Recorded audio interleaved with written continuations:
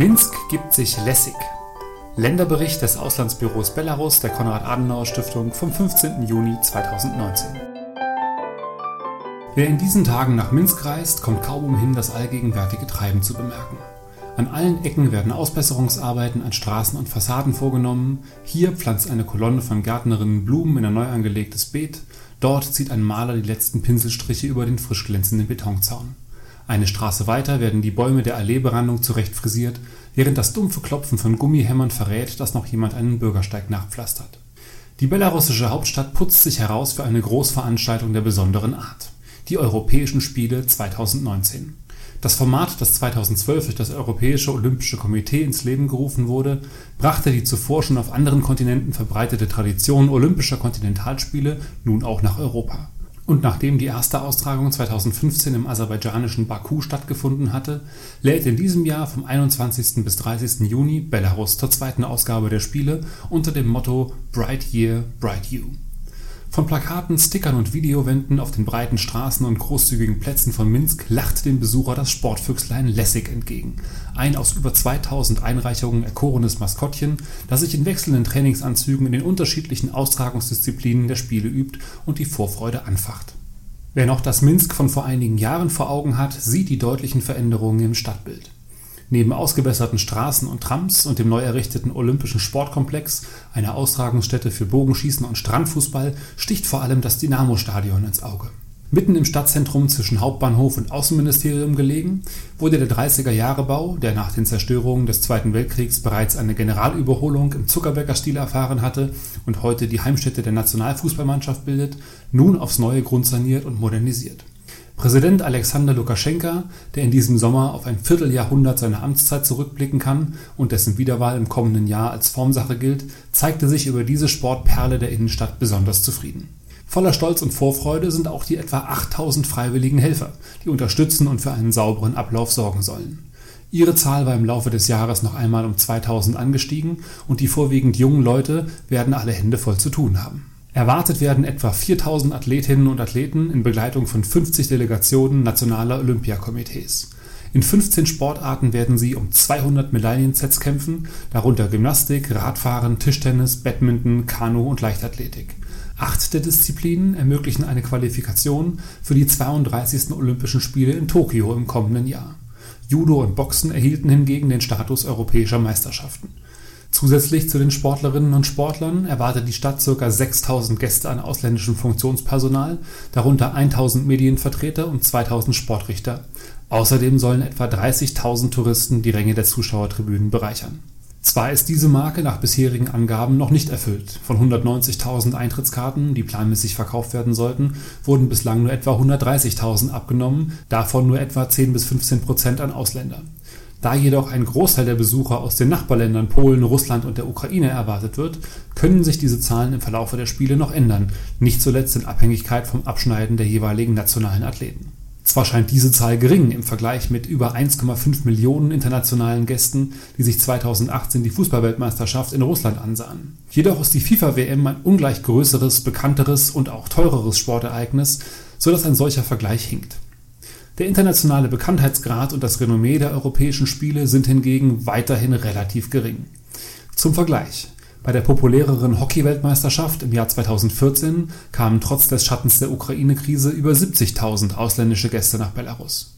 Die erste Ausgabe der Europäischen Spiele in Baku hingegen zog ein Jahr später nur ca. 28.000 Besucher an, obwohl das Angebot mit 20 Sportarten, von denen 12 zur Qualifikation der Sommerolympiade 2016 in Rio gewertet wurden, sogar breiter war als dieses Jahr in Minsk. Während Erstausrichter Aserbaidschan sich das Spektakel jedoch, je nach Angaben, zwischen 1 und 5 Milliarden US-Dollar kosten ließ, zum Vergleich, die Fußball-WM in Russland kostete etwa 17 Milliarden Dollar, und diesen Ausgaben bescheidene Einnahmen von unter 20 Millionen gegenüberstanden, hat Minsk von vornherein Wert darauf gelegt, die Kosten nicht explodieren zu lassen. Angesichts von Anträgen zur Durchführung von 50 verschiedenen Sportarten durch die unterschiedlichen nationalen Olympischen Komitees vollzog das Land im Einklang mit der 2020 Nachhaltigkeitsagenda des Internationalen Olympischen Komitees eine Abwägung, welche Infrastruktur bereits besteht und welche Disziplinen im Lande selbst populär sind, und wählte dementsprechend die 15 Sportarten, um nicht Einwegstadien zu errichten, die später leer stehen oder teuer umgebaut werden müssen. Offizielle Stellen sprechen bislang von Ausgaben im Umfang von 112 Millionen US-Dollar, die sich aus unterschiedlichen Teilen des Staatshaushalts zusammensetzen und die Kosten für Infrastruktur sowie Unterbringung, Verpflegung und Transfer aller Sportler vor Ort decken sollen. Als Verhandlungserfolg der belarussischen Seite gilt, dass die Reisekosten der Sportlerinnen und Sportler durch das EOK getragen werden. Zusätzlich wurde eine Reihe von Unternehmen vom Staat in die Pflicht genommen, finanzielle und logistische Unterstützung zu leisten. Zu den erwarteten Einnahmen finden sich keine offiziellen Angaben, abgesehen von einer Äußerung des Präsidenten vom November 2016, dass die damals erwarteten Unkosten von 50 Millionen Dollar voraussichtlich durch die Spiele gedeckt werden. Um es den internationalen Gästen leichter zu machen, wurden nicht nur auf den Webseiten einiger Ministerien besondere Hinweise in Englisch eingestellt, sondern auch die Einreisebedingungen erleichtert. Das Land, das seit Dezember 2017 für Staatsbürger der EU und weiteren 46 Ländern eine visafreie Einreise auf dem Luftweg mit einem Aufenthalt von mittlerweile bis zu 30 Tagen ermöglicht, gestattet im zeitlichen Umfeld der Spiele nicht nur freie Einreise und beschleunigte Grenzabfertigung für Ticketinhaber aus 98 Ländern, sondern auch die mautfreie Nutzung des Straßennetzes für Fahrzeuge bis 3,5 Tonnen. Die Lockerung des Grenzregimes brachte jedoch Fragen mit dem östlichen Nachbarn und Hauptverbündeten Russland auf den Plan, da es zwischen beiden formell keine internationalen Grenzübergänge gibt, welche Ausländer jedoch nutzen müssen, um vom einen ins andere Land zu reisen. Ein Abkommen über die gegenseitige Anerkennung nationaler Visa befindet sich in Verhandlung, doch scheint eine Fertigstellung bis zu Beginn der Spiele unwahrscheinlich. Ohnehin hat sich das Verhältnis zwischen beiden sogenannten Bruderstaaten, die nicht nur Mitglieder derselben Militär- und Wirtschaftsbündnisse sind, sondern seit 1999 formal einen Unionsstaat bilden, in der Zeit seit der russischen Aggression gegen die Ukraine merklich eingetrübt. Belarus, das während knapp 200 Jahren Zugehörigkeit zum russischen Zarenreich und zur Sowjetunion eine starke Russifizierung und teils forcierte Zurückdrängung seiner angestammten Sprache, Kultur und Tradition erfahren hat, fühlt sich den Nachbarn in vieler Hinsicht eng verbunden. Nicht zuletzt der gemeinsame Sieg über Nazi-Deutschland und anschließende Wiederaufbau sowie gewachsene Freundschaften, Wirtschafts- und Familienbande schweißen die Länder und Gesellschaften zusammen. Dennoch legt Belarus großen Wert auf seine staatliche Souveränität und Eigenständigkeit, sodass die von russischer Seite im Dezember 2018 erhobene Forderung nach einer vertieften Integration im Rahmen des Unionsstaats in Minsk auf Vorbehalte stößt. Besonders in wirtschaftlicher Hinsicht besteht bereits eine starke einseitige Abhängigkeit gegenüber Moskau und Schätzungen zufolge beläuft sich die jährliche Unterstützung Russlands für seinen Nachbarn auf 5 bis 6 Milliarden US-Dollar. Da jedoch auch Russland nach Wegen sucht, seine angeschlagene Wirtschaft zu stärken, scheint die Sorge nicht unberechtigt, dass der Kreml diese Hilfen noch stärker als bisher als politisches Druckmittel nutzen könnte. Die Ankündigung Russlands im Zuge des sogenannten Steuermanövers, die derzeitigen Vorzugspreise für Gas und Erdöl gegenüber Belarus bis zum Jahr 2024 schrittweise abzubauen, falls sich das Land nicht zu weitreichenden Schritten politischer Integration bereit erklärt, weist in diese Richtung und stellt Belarus vor eine große Herausforderung.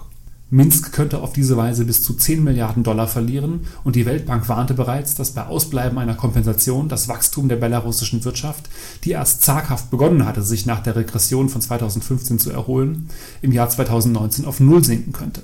Aus Minsker Sicht wäre es zudem eine massive Wettbewerbsverzerrung innerhalb der Eurasischen Wirtschaftsunion, wenn belarussische Firmen Energie zu Weltmarktpreisen kaufen müssten, während ihre russischen Mitbewerber am Markt im selben Wirtschaftsraum von staatlich subventionierter Energieversorgung profitieren.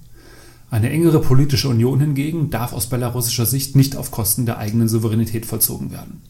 Jedoch ist es unwahrscheinlich, dass Russland sich auf eine Union einlassen wird, in der wichtige Entscheidungen paritätisch getroffen werden. Beide Seiten haben nun Arbeitsgruppen aufgesetzt, die Vorschläge für Schritte einer vertieften Integration in den kommenden Jahren ausarbeiten sollen. Gemäß einem Zwischenruf des belarussischen Wirtschaftsministers stimmen die Positionen zu 70% überein. Die Ergebnisse der Gespräche sollen den Ministerpräsidenten beider Länder bis zum 21. Juni präsentiert werden, just am Tag der Eröffnung der Europäischen Spiele. Die Olympia-Fans kommen somit in ein Land, dessen politische Lage gewisse Parallelen zu den Disziplinen der Spiele aufweist. Einerseits befindet sich Belarus und seine Gesellschaft in Bewegung. Angesichts einer wachsenden Besinnung auf staatliche und kulturelle Eigenständigkeit erlebt die belarussische Sprache nicht nur auf Beschilderungen im öffentlichen Raum ein Comeback. Das Interesse in der Bevölkerung, gerade unter jungen Menschen, ist deutlich gewachsen. Und auch wenn weiterhin nur wenige im Alltag reines Belarussisch sprechen, sehen doch immer mehr in der Sprache ein wichtiges Symbol für die Souveränität des Landes. Nach einer aktuellen Umfrage schätzen sie knapp 90% der Belarussen als wichtiges, erhaltenswertes kulturelles Gut. Andererseits hüpft das Land in geopolitischer Sicht wie ein Trampolinist auf der Stelle. Die besonderen Gegebenheiten seiner Nachbarschaft kann es nicht ändern und muss wie ein Akrobat gewisse Verrenkungen vollziehen, um bei seinem permanenten Spagat das nötige Gleichgewicht zu halten. Im Bereich der Annäherung an die Europäische Union sind die Potenziale zwar bei weitem noch nicht ausgeschöpft. Die sogenannten Deliverables 2020 der östlichen Partnerschaft der EU oder die nachhaltigen Entwicklungsziele der Vereinten Nationen etwa bieten eine ganze Reihe konkreter Arbeitsfelder, in denen Belarus sich selbst verpflichtet hat und Interessen mit seinen Nachbarn teilt. Gleichzeitig spricht jedoch so mancher Beobachter davon, dass momentan in den Beziehungen mit der EU eine Glasdecke erreicht sei.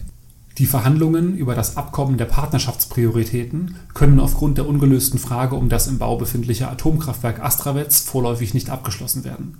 Außerdem haben Minsk und Brüssel in Fragen der politischen Freiheiten und Menschenrechte weiterhin andere Auffassungen über Umfang und Geschwindigkeit der nötigen Fortschritte.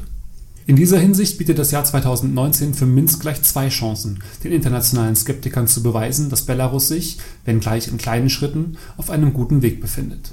Der vielleicht wichtigste Test des guten Willens der belarussischen Regierung wird darin bestehen, wie im Herbst die Parlamentswahlen verlaufen. Doch auch die Europäischen Spiele bieten eine gute Chance, die internationale Aufmerksamkeit zu nutzen, um sich durch einen geordneten Ablauf und eine freundliche Atmosphäre mit Unterstützung der vielen freiwilligen Helfer von einer weltoffenen, sympathischen Seite zu präsentieren. Die belarussische NGO Bewegung für die Freiheit warnt ausländische Besucher in einem Flyer vor bestimmtem Fehlverhalten.